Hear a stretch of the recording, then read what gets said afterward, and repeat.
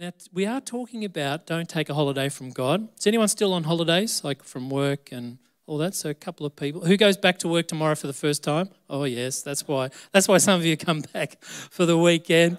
It's always hard to go back that first day, right? You know, you got to set the alarm tonight and you got to be on time and, you know, you got to... Isn't it funny how during holidays you forget what day of the week it is?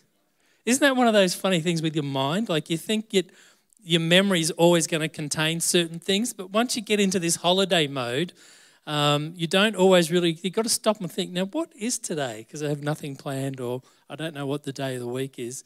So tomorrow you'll be in for a rude shock if you're going back to work. Our senior pastor, Charles, is still on holidays. He come back at the end of this week. And of course, if you're not aware, for those visiting, we have another campus in Box Hill. And you can check out all of what our church does on our website at unihillchurch.com.au.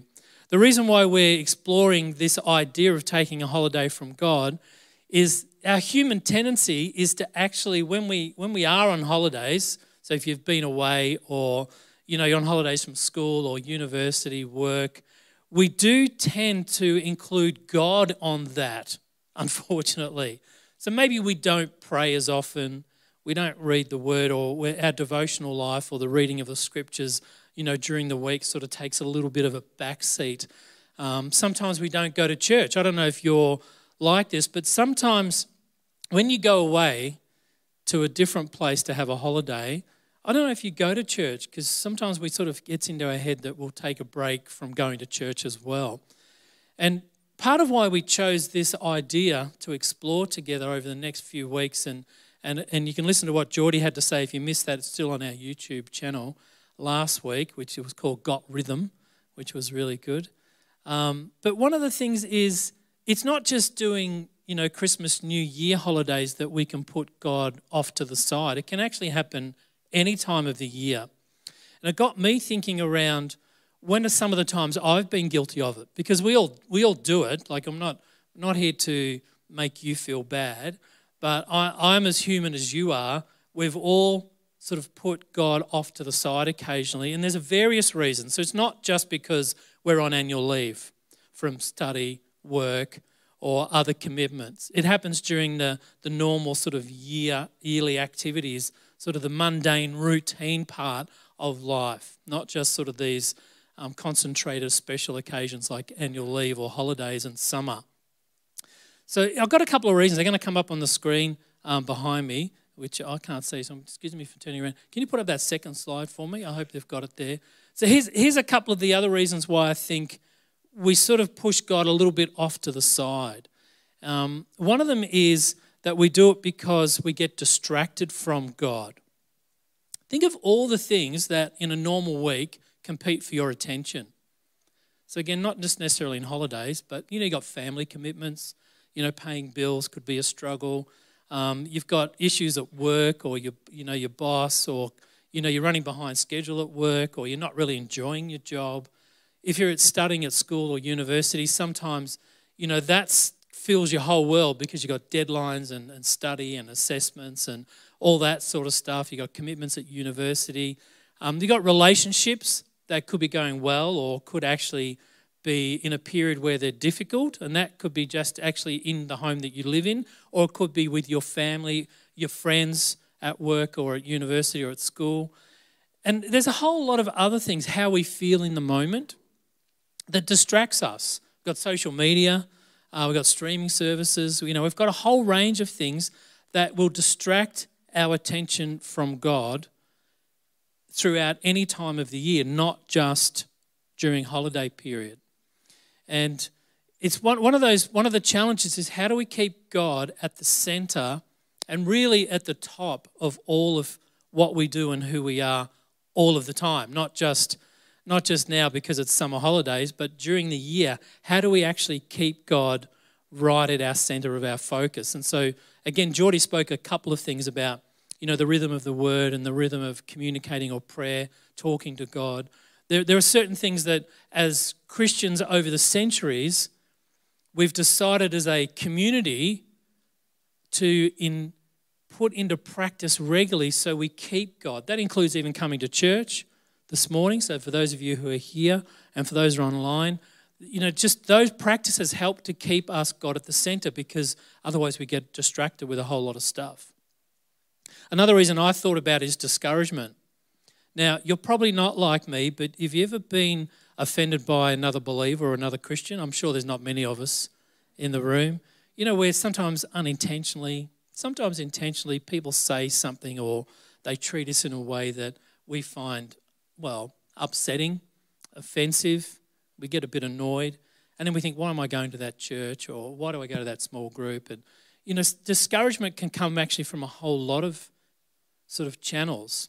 Another one that when I was thinking of some of the things that I've had to sort of deal with over my Christian life with discouragement is sometimes I do the wrong thing. So I've said the wrong thing, I sin, I treat someone badly, I really mess it up and I feel guilty. I almost feel like I'm not worthy to actually be a Christian. What's the point? Because every now and then I fall up or slip over and there's the sort of feelings that come from my thoughts that generate in my heart can make me feel like it's no point actually connecting with God. And I'm sure you've had those experiences from time to time as well. And there's benefits from us actually not giving into those feelings, right? Because what happens if we're driven by how we feel, we're going to act on them. They're going to dictate how close you are to God or how much time you spend with God. When really our relationship with God should not be dictated by how we feel, because we are going to go up and down emotionally from time to time for a whole range of reasons. Some of them are our own stupidity. Some of them is because of what's happened to us by other people. Sometimes it's the circumstances around us.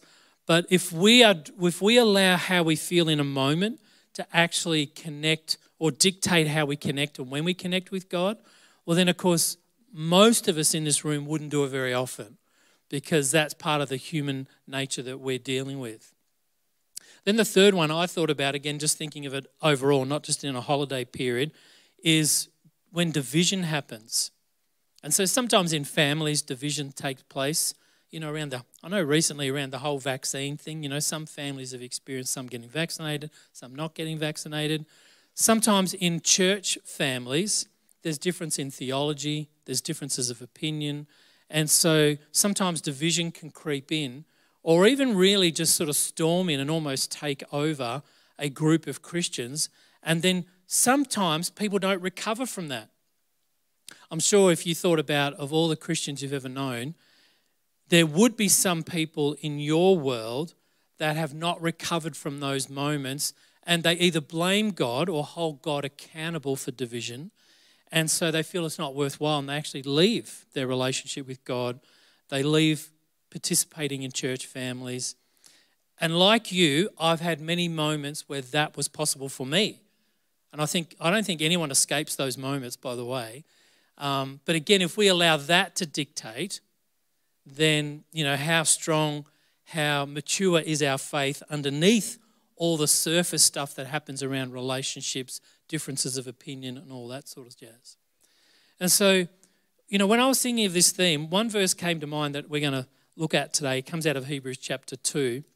If you have, either your digital device or you have, this is so last century, it's paper, but if you have a hard copy, and I don't mind if you open your preferred translation. I'm reading from the NIV. But this one verse really stuck out to me, but I'm going to unpack the context a little bit to help you understand what the writer is dealing with when he wrote this around 2,000 years ago. We don't really know who wrote Hebrews. Many centuries ago, there was a lot of discussion on whether the Apostle Paul, who wrote a lot of the other letters in the New Testament that are called epistles, but in modern language we call them a letter. But the writing style and the choice of words in Hebrews doesn't match all the other letters we know Paul wrote. And so a lot of, experts, much more expert than me, sort of think that Hebrews was probably not written by Paul, but because of a lot of the Jewish Old Testament worship references, clearly this person was Jewish who had become a follower of Jesus in the very early part of the church in the first century. And really he's writing, he sort of gives 5 warnings throughout the books, or 5 encouragements, and we're going to just look at the very first one.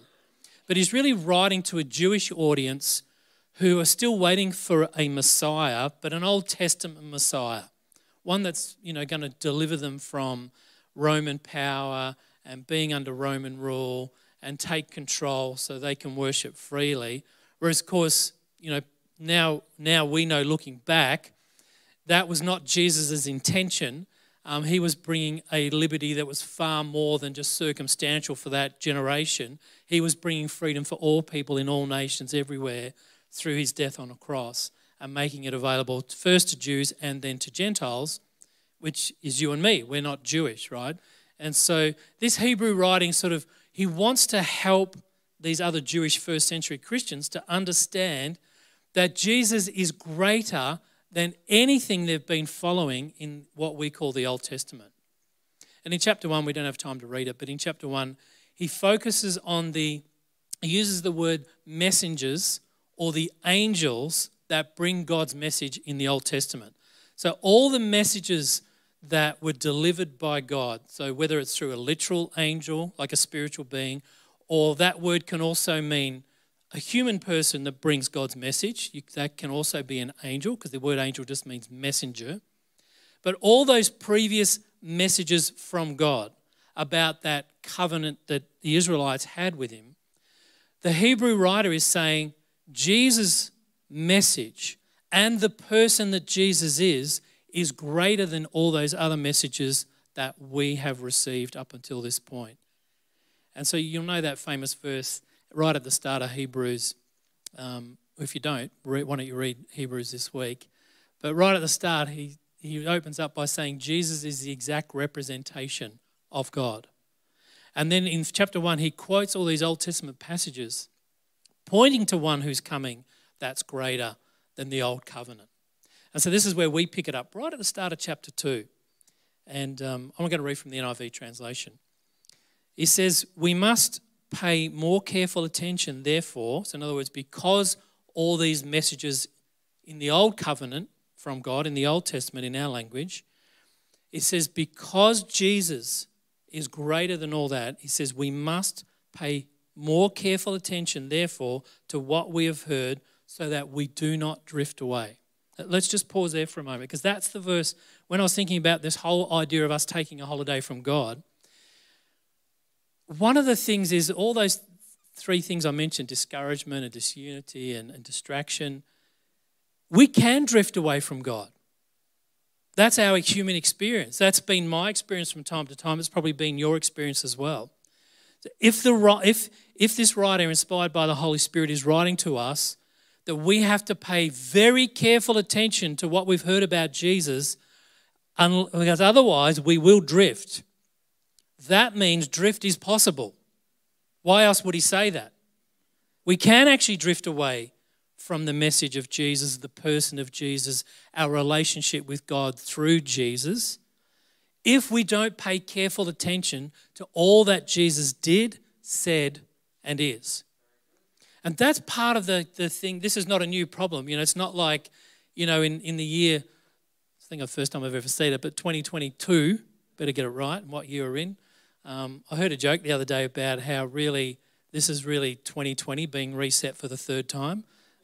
It feels like that, right?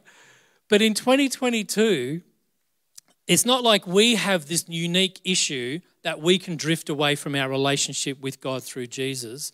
It's right there in the very first Christians, right? And in fact, not only first Christians written for the Jewish audience in the first century, but also people that we call, Orthodox Jews, people who always worship the one true God, Yahweh. We can all drift. That's the challenge that we face. So his concern for his audience, these Jewish people in the first century, is helping them not to drift, prevent it, because it will happen. So what can we do not to drift? So here's what he does in just this one paragraph. You can see it on the screen. It says in verse 2, For if the message is spoken by angels, so again that's, whether it's human or an actual spiritual angel being, was binding, and every violation and disobedience received its just punishment, how shall we escape if we ignore such a great salvation? So let's just pause there. So I want you to follow his argument here, his theology. He's saying to these Jews, all those stories you read in your scriptures, from the Exodus right through, where our people, our nation, the Israelites, disobeyed their covenant with God, and God reacted to that. So, they were taken captive, they'd experienced famine. Really all of those Old Testament stories in our language are about covenant enforcement by God. So if the Jews stayed in their relationship with God, he provided for them, he protected them, he blessed them. We know a lot of Old Testament verses about, we'd be blessed in the morning, blessed when we get up, when we go out, when we come in. But if they disregarded their covenant or relationship with God, there were consequences to that. So this is what he's alluding to. He's saying if we know firsthand as the Israelites that our ancestors, when they ignored the messages that came from God, that there was a consequence for that, how much more should we who know Jesus take this message seriously? Do you follow that? So there is no other option after Jesus. He is the only way to God. There's nothing coming. We're not waiting for any extra, right? We are living in the moment where Jesus has come and paid the penalty and made it possible for any human being to have a relationship with God as a free gift. And so he's saying to these Jewish thinkers who understand those Old Testament stories that we read, like the Babylonians come to take them captive and they're there for 70 years and they've got to go back and rebuild the walls and the temple. We know, if you've been a Christian a while, you know some of those stories. He's alluding to that. That's what Jews are thinking as they read this verse. It's what we call there's a Jewish teaching technique of the ancient world called the how much more principle. Jesus actually used it quite a bit. Wasn't unique to Jesus, it was quite common in the way that you could teach people in that Jewish culture. That is, they would take one illustration that wasn't quite as significant and as important as really what they want to get to, but they use that to say, well, now we know this is true, how much more is this true? And that's what this author's doing right here.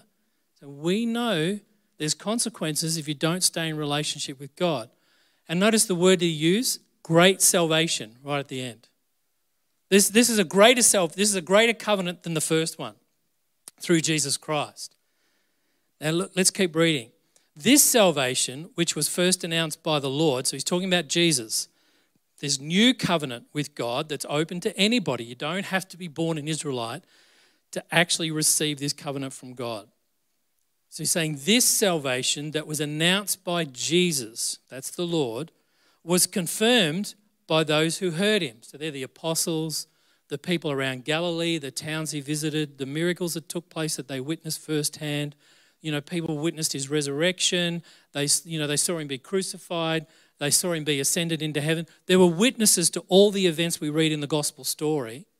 And so we assume that this author wasn't one amongst the first believers like the apostles, because he's referencing that other people saw it firsthand and heard it from Jesus directly. So he says it was confirmed by those who heard him, that's Jesus. God also then testified with signs and wonders, so miracles, the raising of the dead. The apostles started planting churches, they're first in Jerusalem, then they went to a non-Jewish town called Antioch, planted the first church there. And then it just grew from that. Through the persecution came that pushed Jewish Christians outside of Jerusalem, which took the gospel right around the world eventually. And it says, so those signs and wonders are a testimony to this new covenant, this message from Jesus. And he said, then the gifts of the Holy Spirit, according to his will, were made known to everybody, which, of course, in a Pentecostal church like ours, we love the gifts of the Holy Spirit flowing and moving. So here's his argument. He says, we better pay careful attention to what we've heard from Jesus, about Jesus, through Jesus, because we can drift. And if there were consequences for people drifting from their old covenant, which was not as good as the one we've got, you better watch out because there's nothing better coming. You follow that? And we know it's true because there were first-hand witnesses. You know, he says the Lord himself spoke it. Then, of course, the church has spread around the world. The gifts of the Spirit were manifest. We know there's evidence outside of just the people that knew Jesus personally that this is true. So that's why he's saying it's not important. It's so important not to ignore the message about Jesus. So even though we're not a Jewish practicing audience, the principle that he's teaching in verse 1 of chapter 2 is true for us. We drift for other reasons, but we still can drift. Now, it's interesting when you think of the word drift, if you just put up that next slide for me, thank you. I looked up the original language that it's written in because it's not written in English, in case you weren't aware. This document here is 2,000 years old. It was written in a form of Greek that was very popular at the time. Now, the word drift was a bit of a nautical term, but it's actually used for a whole range of ideas and concepts. And so in the world in which this text was first written, they would use this word for various things. And we know it not just from the manuscripts that we get our scriptures from, but also there's other manuscripts that have been discovered from the same period, and it shows how they use the word in normal speech. So we're using the English equivalent of drift, but this word has a range of meanings. So it could be things like, in fact, Sue and I had this funny experience just yesterday. We couldn't remember someone's name. You ever had a memory fade? And even when you see someone, you're not like me, I'm sure, but sometimes you go, as they're coming towards you, I can't remember your name. What's your name? So they used it. We know from other ancient documents, this word in the Greek language, it's not the same as the current Greek language, some similarities, but it's not exactly the same. They used it for things like when your memory fades, like drifting away, right? So when you haven't spoken about it, you haven't thought about it for a long time, and the details become foggy and you can't remember everything. Probably old age as well, that's what I'm getting at the moment, but that's another story. But they also used it for things like, now, they didn't have the liquid containers that we have, all the plastics and metals and stuff. They used pottery. And sometimes you get a small, minute crack in the pottery that was storing your water, and you're unaware that slowly it's seeping out. And so again, they used it for that idea, that actually you go back to go and get yourself some water out of your big pot and it's empty, and it was full yesterday and no one else has been drinking. Then you see all the water, drifting off. It was that idea. So here's the concept. You don't notice it. You don't notice it when it's happening.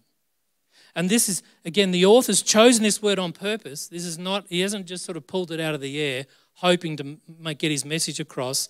He's using a word that as the first readers read this, or it's spoken to them, because most people couldn't read in that culture, the little church home leader speaking this letter to them, telling them what it says, they get it straight away, just with that imagery of a pot and a minute seep where you don't know you're losing what's so valuable, water, because then you've got to go and find more or go to drag it back to the house. They didn't have taps like we do.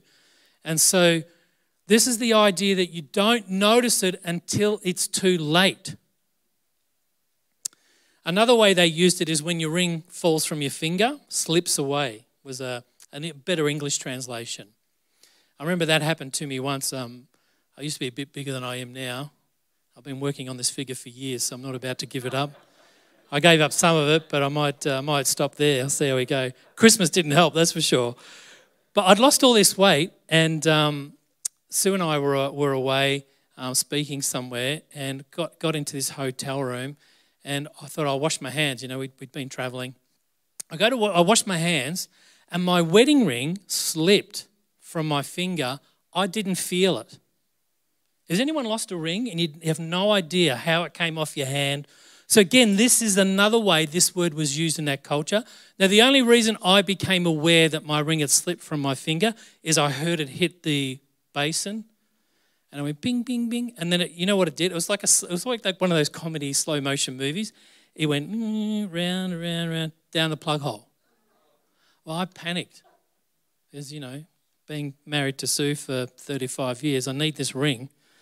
In fact, on the inside of the ring, I got the date we got married, which is always, that's a tip for you boys. Go and get engraved tomorrow.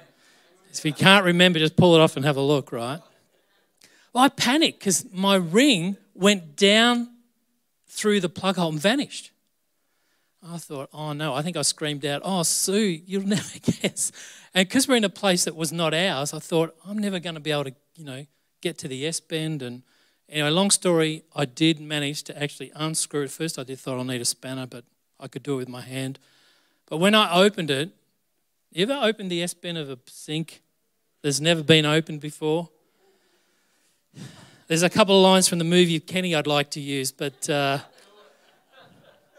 there's a stench down here that's going to outlast religion. That's one of them.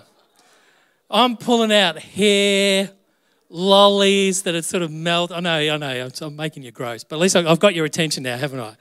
It was like a movie, it's like, the Pink Panther movie where he rings a doorbell and he pulls it. I'm pulling out stuff. I'm thinking, where's all this stuff? All I want is my ring. And eventually it comes out. That's the concept here. Slips away. You don't notice it. And the most common way they would use this word was a nautical term for boating or shipping and fishing. So the idea of it drifting away or slipping away, the word drift, which is a very good translation that's been chosen by the translators for us who speak English today and how we read it. It's the concept if you don't anchor a boat properly and it slowly drifts. Now, has anyone been in a boat where you've drifted and at first you're not aware of it? It's quite a scary experience because here's the problem with drifting. Speaking as someone who loves fishing anywhere, anytime where there's water, I'll throw in a line and have been known to do so.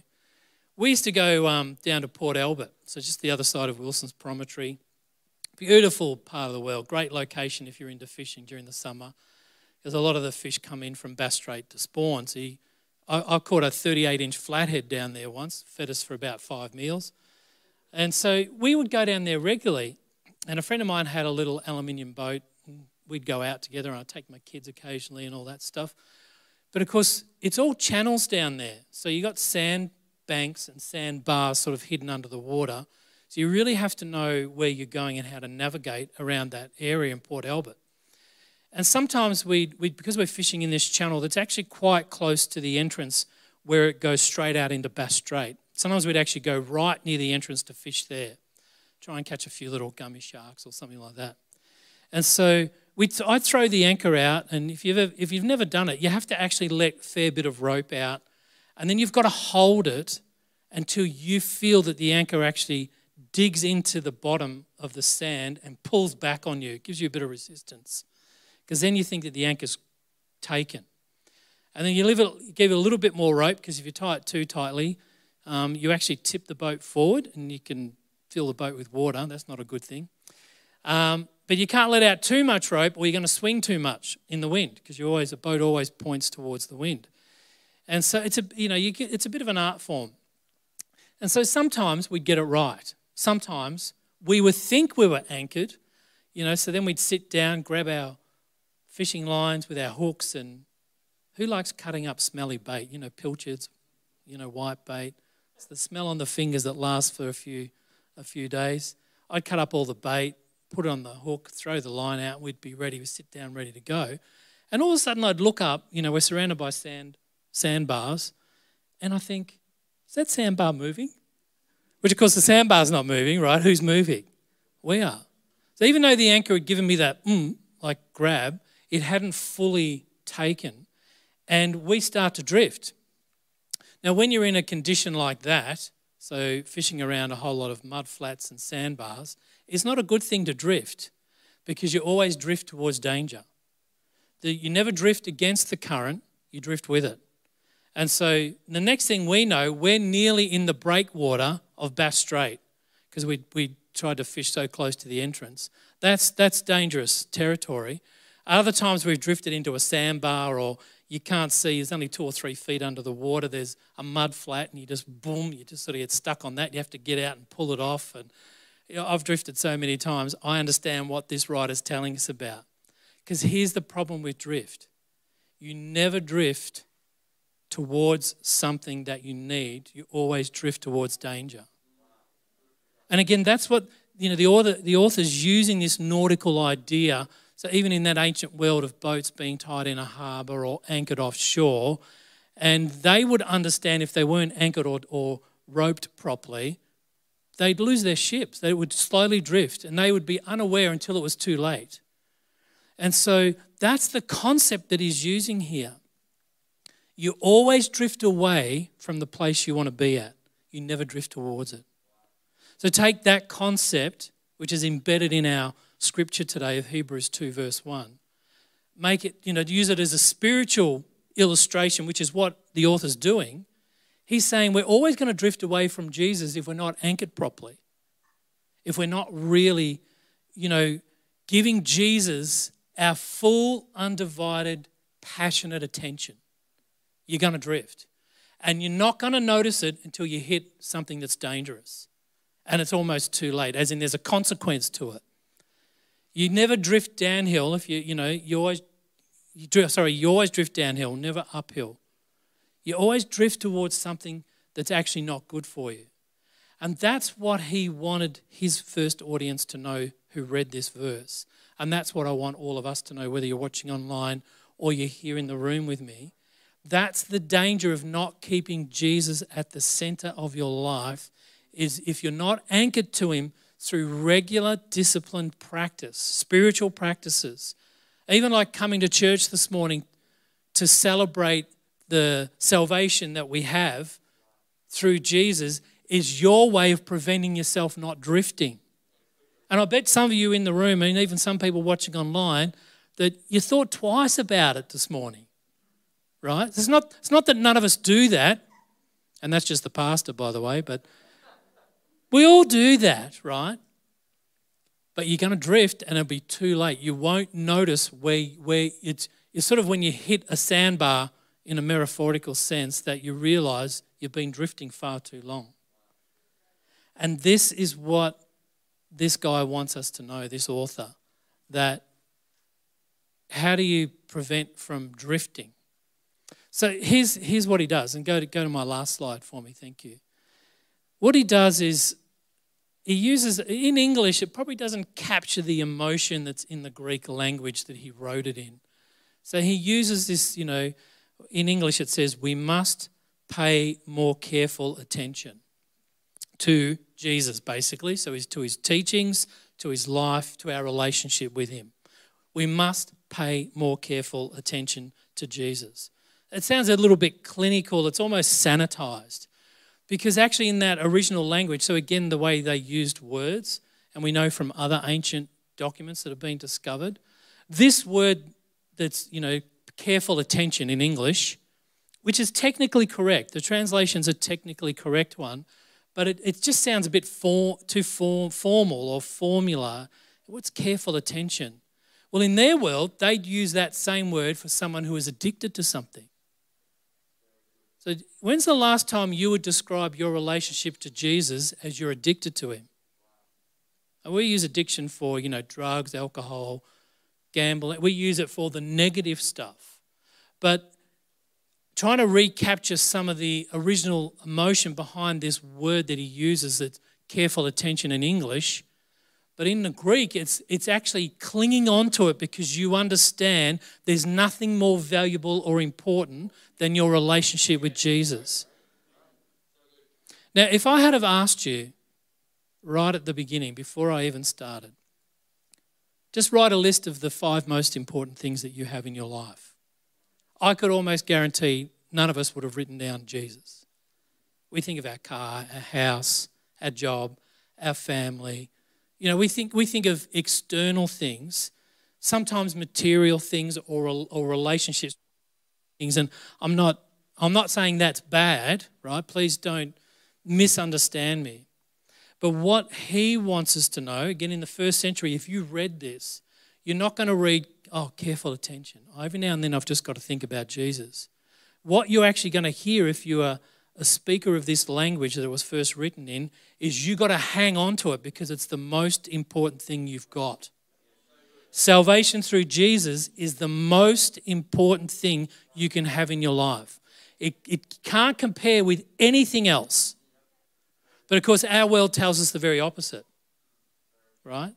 When's the last time our culture told us that our devotion and passion for Jesus is the most important thing? It tells you your iPhone 13 is the most important thing. And that, the Macca's deal this week, well, that's the most important thing. You ever notice on commercials, they don't really sell you the product, they're selling you an experience, right? So you see people laughing, having a good... They're trying to say, if you take this, if you go and spend your money on this item, you will be like these people that you see, which of course is a lie, but we all fall for it all of the time. But what this scripture is telling us, careful attention actually means to grab onto it and never let it go because your very life depends on it. So, careful attention is probably not, just kills the emotion of the word in the original language. It's very, proper in English maybe, but it needs a bit more, like there is nothing else. So do we really believe that our salvation is so great that nothing else compares to it and we should be hanging on to it with everything we've got? Because that's what he's telling us to do. And if we don't have that attitude, we drift. And there's consequences for drifting. We know that from all the Old Testament stories. That's really what he's saying here. This is a passionate grasp of Jesus where you never let go. You can't be casual with Christ. You can't have a casual relationship with your God. It doesn't work that way.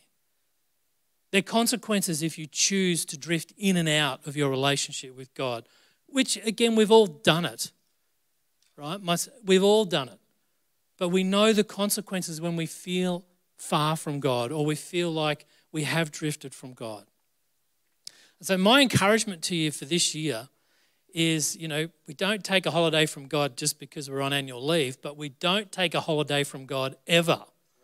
Because through Jesus Christ, we have the greatest gift, and there is no greater salvation. There's nothing better to come, and it really is the most valuable thing that you have in your life.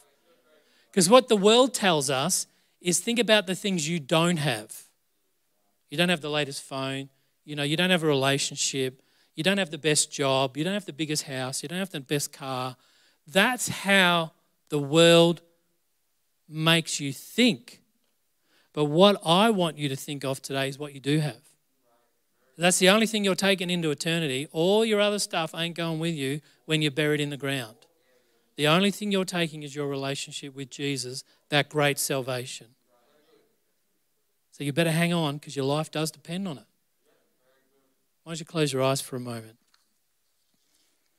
I want you to think about what you would think is the most important thing. And not, again, please, I'm trying to encourage and strengthen and support the way you want to connect with God regularly, passionately. And this is not about guilt. We're all human, but God loves us so much that we know the scripture says he sent his only son. If you've never made a commitment or never even thought about there's a God that really loves you and that he's made a way to have a relationship with you that's totally free. You're not disqualified. You're not unworthy. Maybe you've been told that by other Christians or maybe you've thought that because of stuff you've done. The Bible uses this word sin, which means to be missing the mark in your relationship with God. You haven't quite hit it. That's what the word sin means. And we've all missed the mark. That's why God sent Jesus, and that's why Jesus came willingly. And he gave up his life, taking the penalty that God should have measured onto us. He took that onto himself on our behalf. That is a great salvation. And you can make that decision today, or you can even make a choice to explore who Jesus is. If you're still not really sure, if you want to make that choice, just take one step towards God because he's right there waiting for you. That's certainly my experience with God. And if you want to pray that, if you want to make that choice, You can do that right now. Just say, God, I just want to know you're there. Help me. And he will. And if is that you, come and chat to me after the service. If you're here with us, or if you're online, send me an email. We have a contact tab on our website, unihillchurch.com.au, and I'll be in touch with you, help you explore your relationship with God, because my experience with God, he transforms us. But for those of us who already know our relationship with God, what's the most important thing to you now? What's your priority this year? You know, maybe you had a priority of finding a new job, changing career. Maybe you had a priority of, you know, hitting certain goals. I'm not saying any of that's bad. But, you know, your first priority's got to be Jesus and your relationship with God. Otherwise, you're going to drift. And, you know, the Christian road historically is littered with people who have drifted. But the one thing that God is going to say to us when we meet him face to face is, well done, good and faithful servant. It's just faithfulness. We're not perfect, but let's keep following God from our hearts. And Father, I just pray, Lord, for all of us this year, that this verse, Hebrews 2 verse 1, that we would grasp with passion and everything we've got, make it the most important thing, our relationship with you, God, through your Son, Jesus, and everything that Jesus demonstrated and taught us, that we would take hold of that, because we don't want to drift anymore. Lord, may that be our prayer for the year, our focus for the year. May that come back into our memory. May your Holy Spirit encourage, strengthen, and convict sometimes, even rebuke us when we are drifting. Lord, may we be faithful servants in 2020 throughout our families, both locations in our church. May we be discipled only by you, not by our world. And Father, may we keep you as the most important thing this year. So I'm asking God on behalf of all of us that you would help us to do that. Us imperfect people, but we love you. We understand the great salvation you've given us.